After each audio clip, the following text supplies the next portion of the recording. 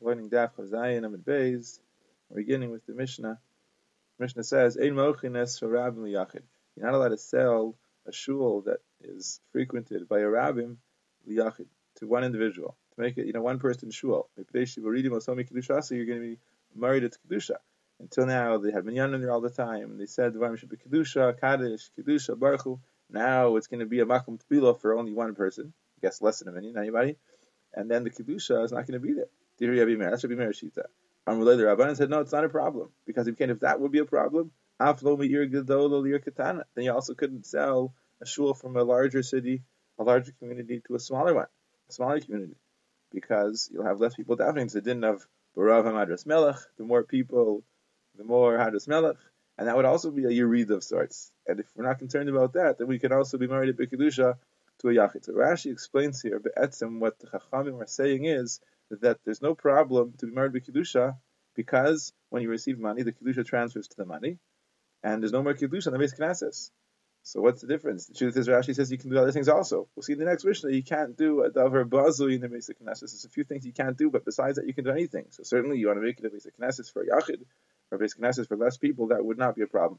Rabbi Meir holds a note that even when you sell a base Knesses for money and the Kedusha transfers to the money, the Kedusha remains in the base Knesses as well. Of course, you learned in the Gemara before that when the Beis Din, the Sheva Taiva Ir, would be massive and sell the shul b'mayim and anshi Ir, so the Kedusha would be pocket from the shul, and you could do these things as well. But this Mishnah is talking when you made a regular mecher. And if we mentioned before in Chavav, Rashi said there that you're not allowed to, that when you sell a shul, the Kedusha remains on the money and on the shul, unless you do it with Sheva Taiva Ir b'mayim and anshi Ir. Here Rashi learns that the Kedusha remains only on the money, but not in the shul. Rashi then, I guess, would have been explaining the Gemara according to Rabbi Meir. And here Rashi is explaining the Gemara, the Mishnah, according to the Rabbanan. So the Gemara says, Shapir Ka'amali Rabbanan Rabbi Meir. Rabbanan have a good time for Rabbi Meir. Everyone agrees you could sell a shul from a bigger community to a smaller community. So why can't they sell it to a Yachid? They're both a Yerida b'Kedusha. It must be that it's mutter to be married to Kedusha as long as you don't do a Davar Bazi there. So the Gemara says, no. Rabbi Meir's response to that is, your Gedol, your Ketana, when you sell it from a big city to a small city, you still have a million of people. Before it was Kaddish, and now it's also Kaddish. You still have 10 people davening there. The Rabbi Kedusha are still being said. Whereas when you sell Rabbi Liyachid to an individual less than a million, then Leka Kedusha, there's no Kedusha there, no more Rabbi Kedusha, and that's a problem. The Rabbanan say, well, that's true, but even if there is a concern of selling it to a Yachid, then there should also be a concern selling it from a bigger community to a smaller one, because of this idea of Barav HaMadras Melech. And if we're not concerned of the Yerida b'Kedusha of Barav HaMadras Melech, it must be that when you sell a shul, the Kedusha transfers to the money, and therefore you don't have to worry about the Kedusha of the shul. That's the Machlekes Rabbi Meir and the Chachamim. Now let's go on to the next Mishnah. The Mishnah says, Ein mochim es hakneses ela al tanai shem yirtzu yachziru. What's the tanai? That if the sellers want, they can get it back. In other words, Rashi explains, this is Rabbi Meir Shita. Rashi explains that according to Rabbi Meir, like we learned in the previous Mishnah, you're not allowed to sell a shul to a Yachid. You can't be married to the Kedusha of the shul. And now besides that, Rabbi Meir has another halacha, that you're not allowed to sell it in a way of bizayin. And if you sell it completely, l'chalutin, an absolute sale, that's a bizayin. You should always sell it with the possibility of getting it back. Presumably they have money issues, they can't afford to keep on to the shul. You have to be able to sell it with Tanai, that if you want, you can get it back. And then it's not a bizayin. No, you can sell it forever. You don't have to make a Tanai. We said before, the Kedusha does not remain in the shul. Nonetheless, there's 4 things that even though the Kedusha does not remain in the shul, there's 4 things you can't do. You can't sell it lemerchatz, to be used as a bathhouse, a borsik, to be used as a tannery, the tefillah, to be used as a mikvah, the beis hamayim, to be used either for doing laundry or for urinating. Yehuda Omer, he says, no, mochin osar l'shem chatzar, you can sell it for a chatzar, meaning don't sell it for one of these 4 purposes explicitly. You sell it as a chatzar. I'm selling it to you as a chatzar, the Kedusha transfers to the money, whatever he wants he can do, because once the sale is complete, the Kedusha does leave the basic Knesses, and the Lokeach can do whatever he wants with it. So according to the Chachamim, as he sold it, the Lokeach can't do a davar mevuzah with it. According to Yehuda, he could, as long as it wasn't sold for that purpose. Now the Gemara wants to know, Rabbi Meir, Heichi da'iriba, according to Rabbi Meir, that you only sold it al tanai. Heichi da'iriba. how could the people that bought the shul live in it, use it as a shul? What's the issue? Ahav like ribbis, it's like ribbis. Why is it like ribbis? The reason why it's like ribbis is because if, let's say, today the purchasers gave money towards the shul, they then take over the shul, they take possession, they use the shul for 2 years. After 2 years, the sellers say we want the shul back. So what's going to happen? The sellers are going to return the money to the purchasers. It turns out that that money was on loan from the purchasers to the sellers for 2 years. And in the meantime, the purchasers used the shul for 2 years. So not only did they get their money back after 2 years, they had usage of the shul for 2 years. That's like ribbis. So I'm Rabbi Yochanan. So Rabbi Yochanan says, Rabbi Meir, B'shitas Rabbi Yehuda Amar. Rabbi Meir, who allows this, B'shitas Rabbi Yehuda Amar. He said it according to the Shitas Rabbi Yehuda, who would allow it.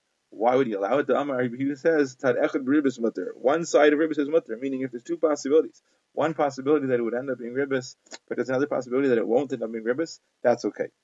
Now here there's a possibility it won't end up being ribbis, because if the sellers never want to never want to buy it back, so then it turns out that the money wasn't a loan, it was actually a purchase, and it belonged to the purchasers, and they were living in their own shul. It's true that if the sellers want to buy it back, then it would turn out that all that usage was considered ribbis, but since it doesn't necessarily have to turn out that way, there's tzad echad where there's ribbis, and there's a tzad echad that it's not ribbis, that's mutter. The Tanya, we see this in the Bryce, it says in the Bryce, Ruvain was owed amana by Shimon. Okay? Shimon owes money to Ruvain. Shimon didn't have the money to pay to Ruvain, so what Shimon did is he gave a sada that was worth amana to Ruvain. He sold it to him. Now the money would be the money that Shimon owed to Ruvain, that would be payment for the sada. In other words, Shimon wouldn't have to pay the money to Ruvain ever, or just give him the sada in exchange, and the money that he received from Ruvain would be the payment for that sada. Now Shimon doesn't want to do this necessarily.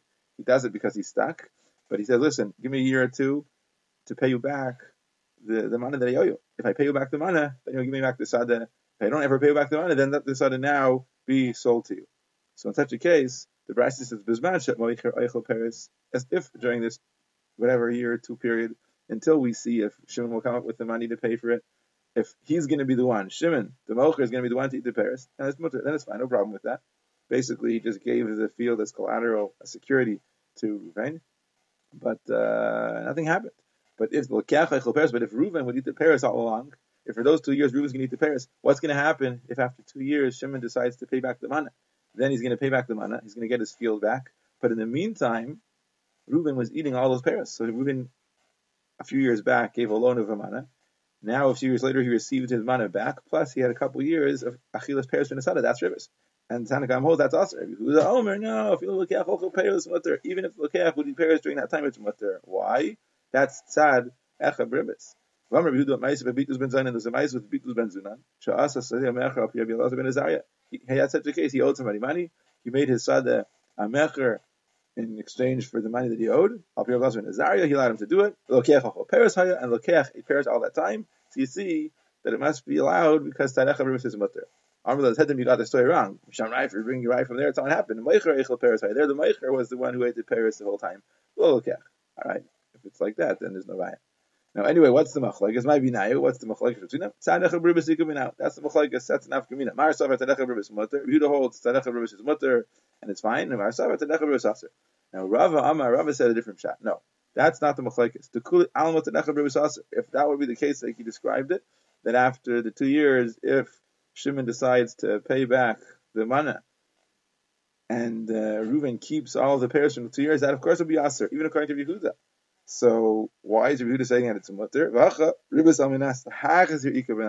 The question here is, of course, after 2 years, Reuven, if he ends up receiving the payment for the 100 demana, then he will give back the sada, and he will also give back the pairs that he ate all that time. So what's the shaila? He took ribis initially, almanas lahachzir, if it ends up being ribis. That's the shaila. Can you take ribis almanas lahachzir? According to Rabbi Yochanan, tadech ribis is mutter. According to Rava, tadech ribis, even according to Yehuda, is aser. The shaila is ribis almanas lahachzir. Now the Gemara goes right to Chachamim said in the Mishnah, you can sell a shul mimkar olam. You don't have to have an escape clause that you can buy it back whenever you want, as long as the purchaser doesn't do with it these dvarim bevuzim. Can't use it for a bathhouse, for a tannery, for a mikvah, or for laundry, or for a urinal. It's mutter for a person to urinate 4 amos within 4 amos of where he davened. Right? A person davens from an esrei in the street, he's allowed to urinate there afterwards. Amr Rav Yosef, my command, what's the chiddush? In other words, there's a havamina that a place where a person davens has kedusha forever. Tanina, the Mishnah about him says not like that, because the Mishnah says, Rabbi Yehuda says, Mochin osa l'shum chatzer, the seller sell it l'shum chatzer, and the purchaser can do there whatever he wants. Even the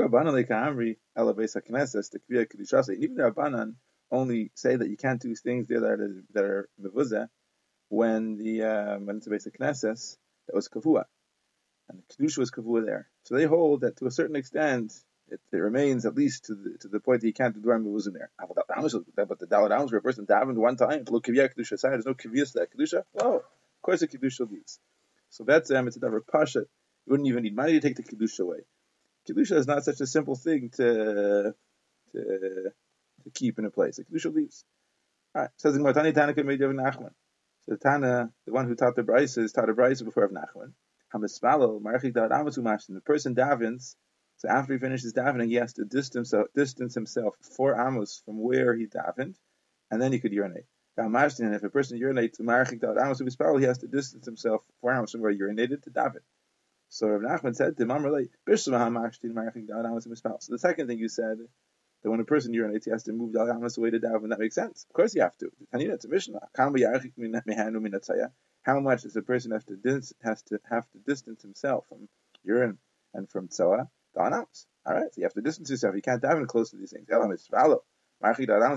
that which you said, that when a person davens, he has to move 4 amos away before he urinates. Why? Lamali. If you're going to say that means you're saying that where a person davens says kedusha, you've been mekadosh all of the paths, all the roads in Arda. People at one time or another daven everywhere. So Tani Yasha. So rather say, not that he has to move away, but he has to wait. So Rav Nachman says, or the Tana, I'm not sure if it was Rav Nachman, the Tana said that really it's not that you have to move away, Daled Amos. There's no kedusha in the place, but you have to wait, Daled Amos. Why? So if we're going to say Yasha, so now we have to understand the Brisa that way. Bishlam of the first part of the Brisa that says Mashtin, the second part of the Brisa that says Mashtin Yasha after a person urinates. He should wait Kedei Hilach Daled Amos. Mishum Nizotus is because, even if there's no puddle there, let's say he urinated into a toilet, into a stream of water. There's no issue beside the urine, it's gone. But you have to wait because there might be something dripping out a little bit. And even with that little bit dripping out, it's a problem to daven. So you wait until the last drops are gone. But after a person davens, Yasha, he has to wait. Why does he have to wait 4 amos after he finishes davening? There's no kedusha to the place. Rav Ashi. So Rav Ashi explains Pasha. It's called Daled Amos because for the time it takes to walk Daled Amos after a person finishes davening, he just finished seconds ago. His tefillah is still arranged in his mouth. His lips are muttering. In other words, a person is likely to be actually saying the words of tefillah, repeating the last few words. This is on his mind and on his lips, and therefore he'll end up urinating while he's saying words of tefillah. And of course, that's asas. You wait Daled Amos until that stops, and then it's mutter. The Gemara says Zalfan Siman is a Siman Zayin Lamed Feinun. We'll see it's a Siman to the next 4 pieces of Gemara. Shoalu Talmidim Rabbi Zakkai, the Talmidim asked Rabbi Zakkai, that's the Zayin. Bameh Erach Yamim. In what zuchus did you live to a ripe old age? We told him, I never urinated within Daled Amos of tefillah, even though we said that there's no kedusha there. He was machmer, not to be mashtim within 4 amos of where he davened. I never gave a name, a nickname, a short name, something derogatory or whatever to my friend. I called him respectfully by his full name. I never was mevatel kiddush hayom, meaning I always made kiddush with wine. I went to great lengths to ensure I would have wine. Ima Zakein Haisi had an old mother. One time she sold the scarf that she had wrapped around her head, and she brought me Kiddush Hayom. She was Moser Nefesh for me to bring me Kiddush Hayom. I presume she found some other way of covering her hair afterwards, or the scarf wasn't covering her hair altogether.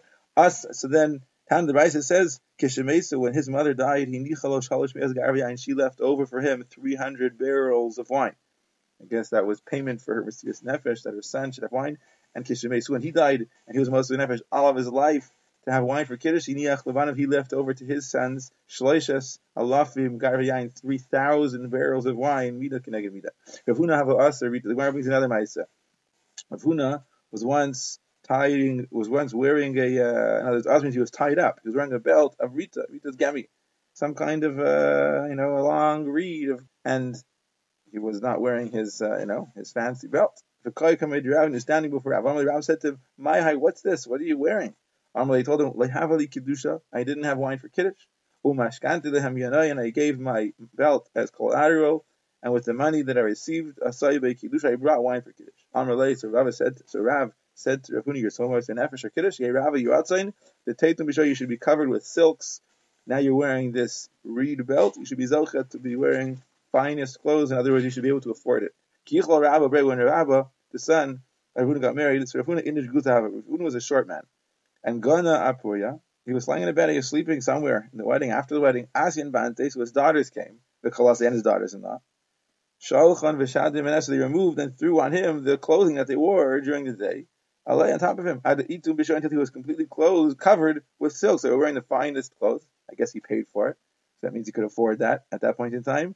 And Rav Huna was lying there covered in all the finest silks that he could afford. And that was a kiyum of the bracha of Rav, Shama Rav. So Rav heard that his bracha was niskayim v'ikvad, and he became akbad. Amar, he said to Rav Huna, "My taima, why didn't you tell me when I gave you the bracha b'chein demar? If you would have said to me b'chein demar, so the bracha would have been niskayim in me, just like it was niskayim in you."